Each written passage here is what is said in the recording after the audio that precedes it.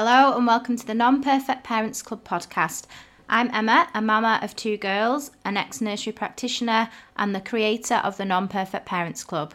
The Non-Perfect Parents Club is all about support, honesty, truths, acknowledging that none of us can be perfect parents because it's impossible, and basically just speaking the unspoken. The only rule here is no judgment allowed. I love hearing people's stories. I love finding out about other parents, their family dynamics, their values and how they tick.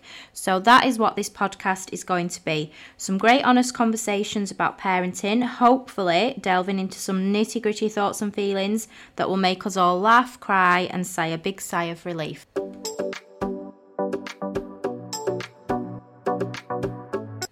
Buses are another, I feel like my kid's quite lucky because she's getting dropped off and picked up. She don't have to get on the bus. No, buses is where all from what I've heard, some of these buses are like brutal, they're savage. Brutal. All of them. And it doesn't matter where you're going. No.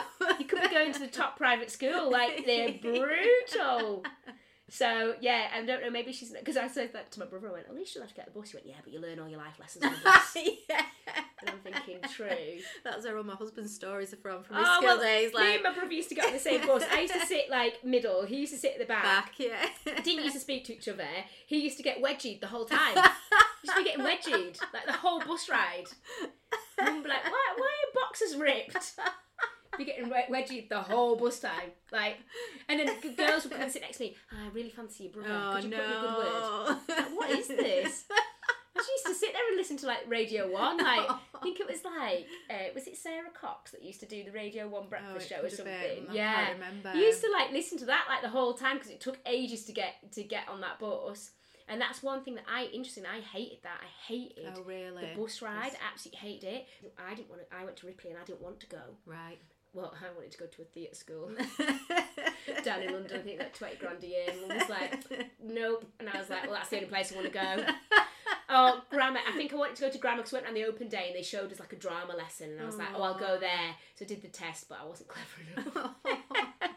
They said, you would have been all right, but you'd be in all the bottom sets. Whereas you went to Ripley being the top sets, which that didn't actually happen because I just stopped trying. Well, I was ready to leave education after year 6. I was like, I'm done with this. Yeah. So then when we got to year 11 and people were like, I might do sixth form, I literally would look at them and go, why? Why would you choose to stay I did first year of sixth form and failed it all, got all U's, so that was difficult. Me kicked out. Sixth form is really, really difficult.